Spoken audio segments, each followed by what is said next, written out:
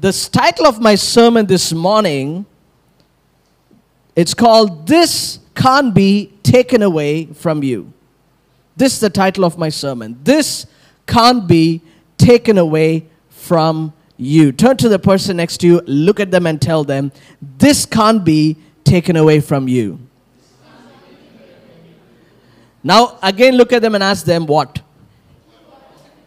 Did you ask them? What? I can't see it. That's okay, we don't have time. What? Look at them and tell them what? Now look at them again and tell them, Pastor will tell you. And again look at them and tell them, so pay close attention. All right, good. This can't be taken away from you. Today I want you, all of us, and I want to help you guys choose on what areas that it is important for you to invest in for the next 5 years. But before we go into my message, I have something special for you guys. A lot of people have been telling me, how this series has been a blessing. And today we have a live testimony from Sister Prema who's going to come forward, and something that God has initiated in her life as she was part of this You in 5 Years series. So over to you. Praise the Lord, church. You all will be surprised to know that I don't have the habit of making plans. Yeah, really. Maybe I never learned, or maybe I was never given a chance in my life. So I just pray and I leave everything to God. I trust His promises. I cling to the promises. I simply go as the Lord takes me. And a year back, I heard a sermon here in KCC, prepare for your miracle. I do pray for miracle, and I very much trust that God will do miracles in my life, and every day miracles do happen. But then when I heard that sermon, I was like, how should I prepare? Then one fine day, I saw Pastor Sam preparing for his miracle. So I was really surprised. Then I was discussing with my daughter, and I said, how should I prepare for my miracle that I'm expecting? Then I thought maybe just I should have faith. I should trust God. But then this year, 2021, when the series started, You in 5 Years, I was like dumbstruck, okay, because I never make plans, not even for the next day. You'll be surprised to know that. But then 5 years, that was really too much for me. But then, after hearing the first sermon, I sat down, I took my pen and started writing what all I wanted to do. And then I thought of what skills I have. As Pastor had spoken that we do have our skills and we have to develop it. I sat down, I started going back in my years, and then I remembered that I have certain skills. So I started writing it down. And I prayed, I said, not all of a sudden, not overnight. Nothing is going to happen. Everything will happen little by little. And that gave me a great strength. God never despises the beginning of small things. That's what I believed. And then I went to the pastor and I said, these are the things that I have planned, and I placed it at the Lord's feet. Kindly pray for me. And he was so happy to pray for me and also to give me advice. And I'm so happy to be among God's people from where I get wise counsel. It's the Lord's house which gives us wise counsel and also helps us to lead a wonderful life. It's really, really very beautiful that I could plan. Now I can see that when we do little, God will bless it. And when He blesses it, it becomes a very huge thing. So I know I do teach my children, I do tell them that little things do matter. I tell them how Ambani came up. I tell them so many examples in this world. But then, in my life, I never planned. So thank you, Pastor, for this wonderful series that you have started. And I'm really sad that it has come to an end this week. Amen. It will not be an end if you start practicing, all of you. Like, you can live this series out for the next 5 years and more. So today, I want to help you, as I said, on what areas it is important for us to invest in and how we can invest. Amen. So I want us to go to our Bibles and turn with me to Luke chapter 10, verse 38 to 42. And I'm going to read from the New King James Version, and you can follow with me whatever version you have. So let's go to Luke 10 from verse 38. It says, "And now it happened, as they went, that he entered a certain village, and a certain woman named Martha welcomed him into her house. And she had a sister called Mary, who also sat at Jesus' feet and heard his word. But Martha was distracted with much serving, and she approached him and said, 'Lord, do you not care that my sister has left me to serve alone?'" Martha is trying to throw attitude at Jesus. She is getting all dramatic with Jesus, like, "I am on my own in the kitchen trying to sort out everything. Nobody's here to help me." Have you ever heard this dialogue from your mothers? Yeah? "Can somebody get in here and help me?" She's doing it all the time. All right. Okay. So, and this is what Martha is doing. And Jesus answered and said to her, "Martha, Martha, calm down for a moment." It's not there. "You are worried and troubled about many things, but one thing is needed." Everybody say, "One thing is needed." Everybody say it again. "One thing is needed for my life." And the verse says, "And Mary has chosen that good part." One thing is needed, and Mary has chosen that one thing. She has chosen that good part, and here comes the sermon title, "which will not be taken away from her." If you choose things from God's presence, if you choose the things that God has for your life, that will not be taken away from you. That's pretty much what I want to preach today.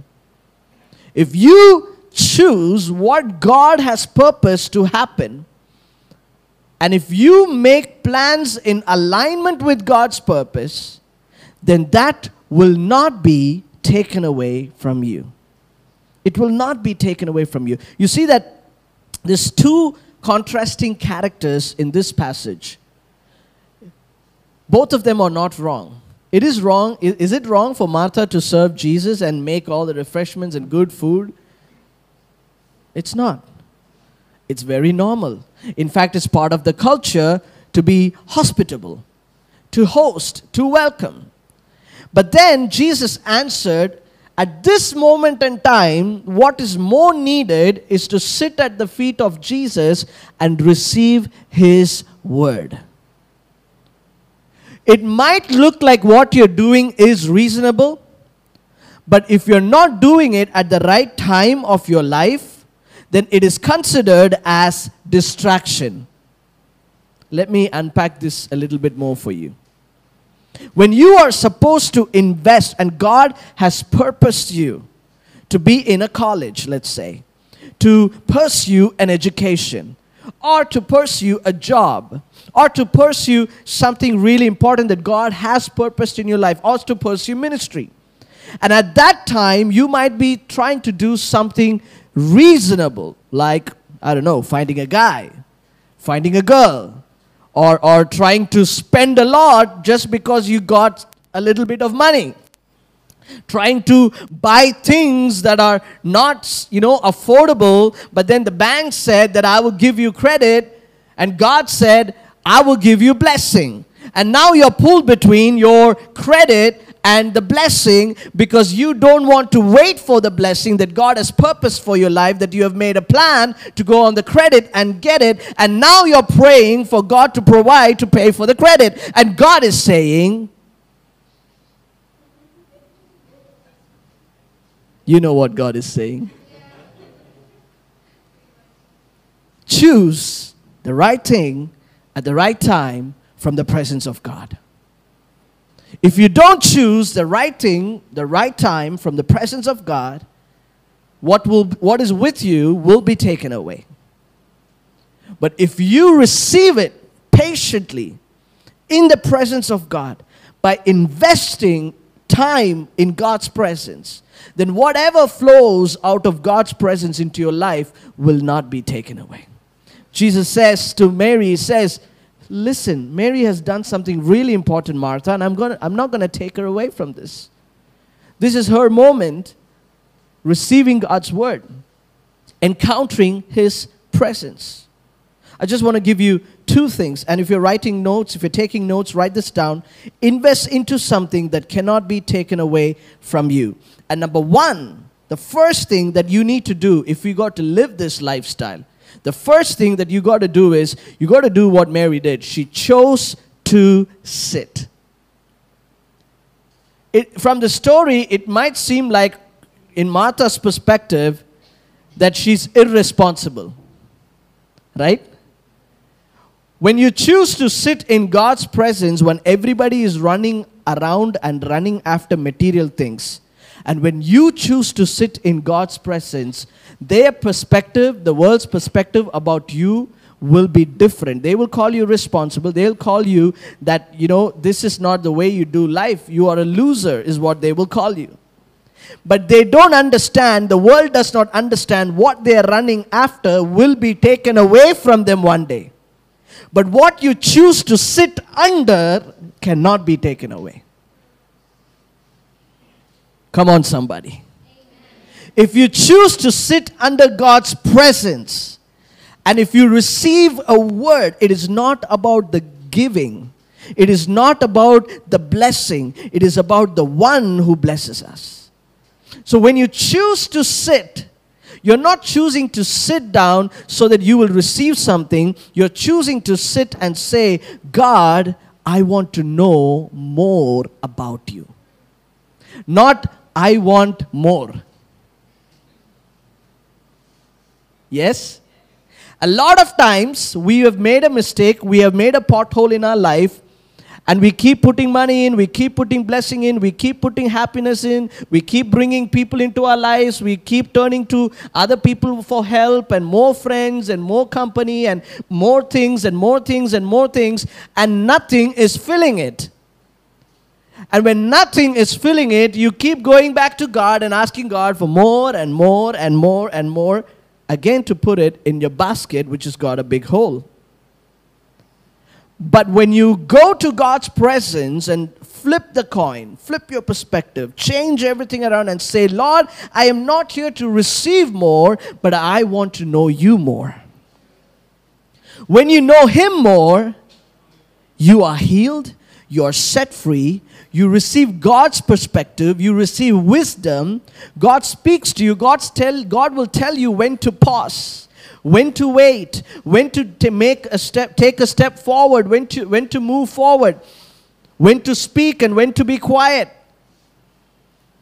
All this discernment will happen through the work of the Holy Spirit. If you go with your own understanding, the Bible says do not lean onto your own understanding. When you lean onto your own understanding, we always go with face value.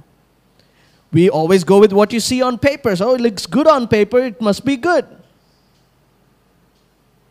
Is everybody with me?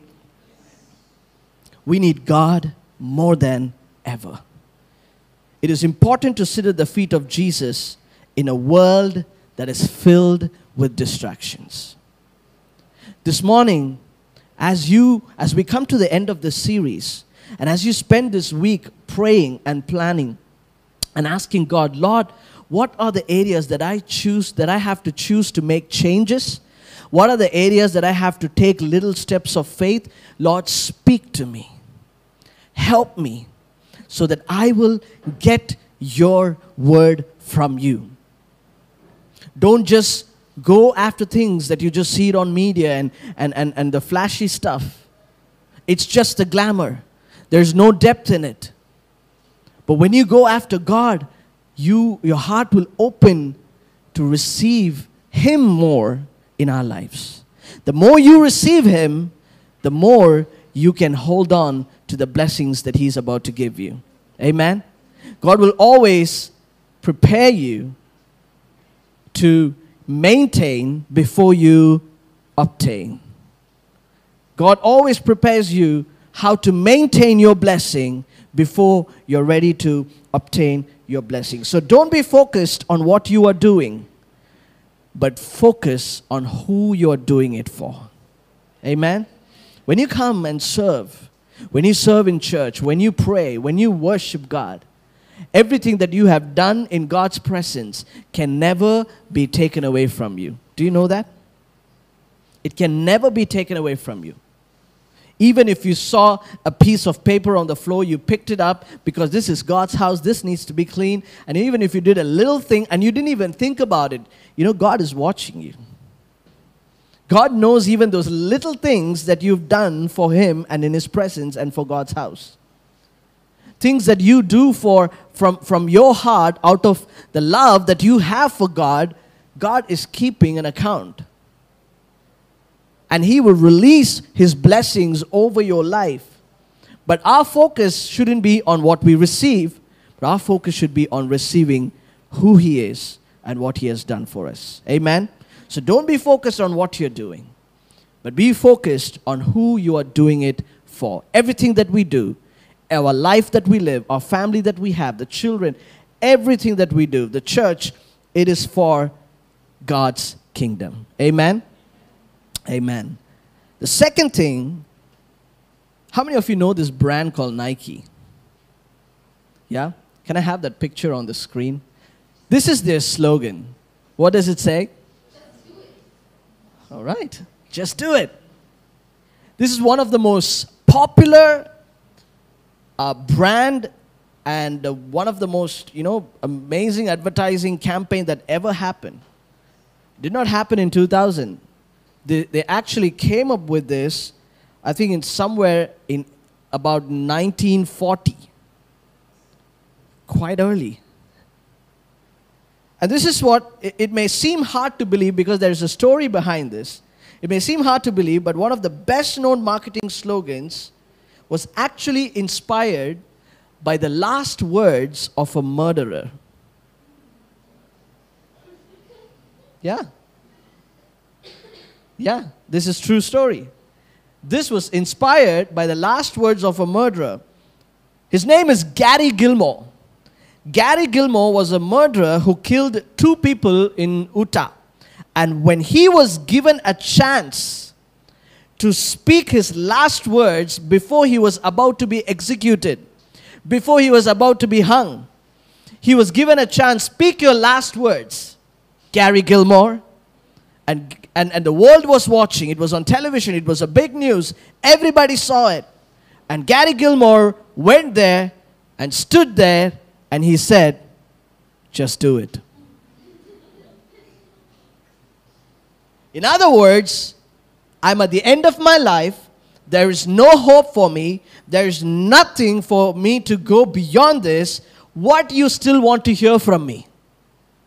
This is it. Just do it. Do you feel inspired now? And the guys who were doing the advertising campaign for Nike saw this and they flipped it because they realized that somewhere down the line, a Catherine Ribeiro will not hear about Gary Gilmore. And we can twist this message into a positive one. And what they did was that they took those 3 words and they put it as their campaign slogan for you to make a decision, whatever you want to do, whether it's running or jumping or long run. So they were selling the sports shoes at that time and still now, and they're selling a lot more. I love Nike. But anyway, so as they were promoting these products, they were promoting this ideology that whatever that you are thinking to do, don't think it, just do it. And they twisted that from the negative concept into a positive thing, and the whole thing turned around. Everybody forgot Gary Gilmore and what he has done, and everybody went with Nike, and everybody now has this slogan, just do it. Don't wait for it. Just do it. If you are thinking about making a decision to get close to God, first choose to do that. Because we live in a world where you can be absolutely distracted with so many things. that 99.99% we live for the flesh, for what that is about to expire. And if you can just pause for a minute and reverse that percentage in your life, and reduce that, and start spending time, get away from all the distractions and start spending time in God's presence. So first thing is you choose to do it. And once you've chosen to do it, the second thing you need to do is just do it. There's nothing in between. Pastor, I have chosen, but I need the anointing. I need the Holy Ghost. I need a thunder from the heaven and the lightning to strike me. It's not going to happen, Kalai. Just do it. Just pick up your Bible, sit in God's presence, receive His word. Just do it. And start doing it. And keep doing it. And do it little by little by little. And go into His presence and see God more and more and more. The problem is that a lot of times we assume just because you are in close proximity with spirituality, it makes you spiritual. Let me say it again. Just because you're in close proximity with spirituality, it doesn't make you spiritual. Just because you're hanging around with Christian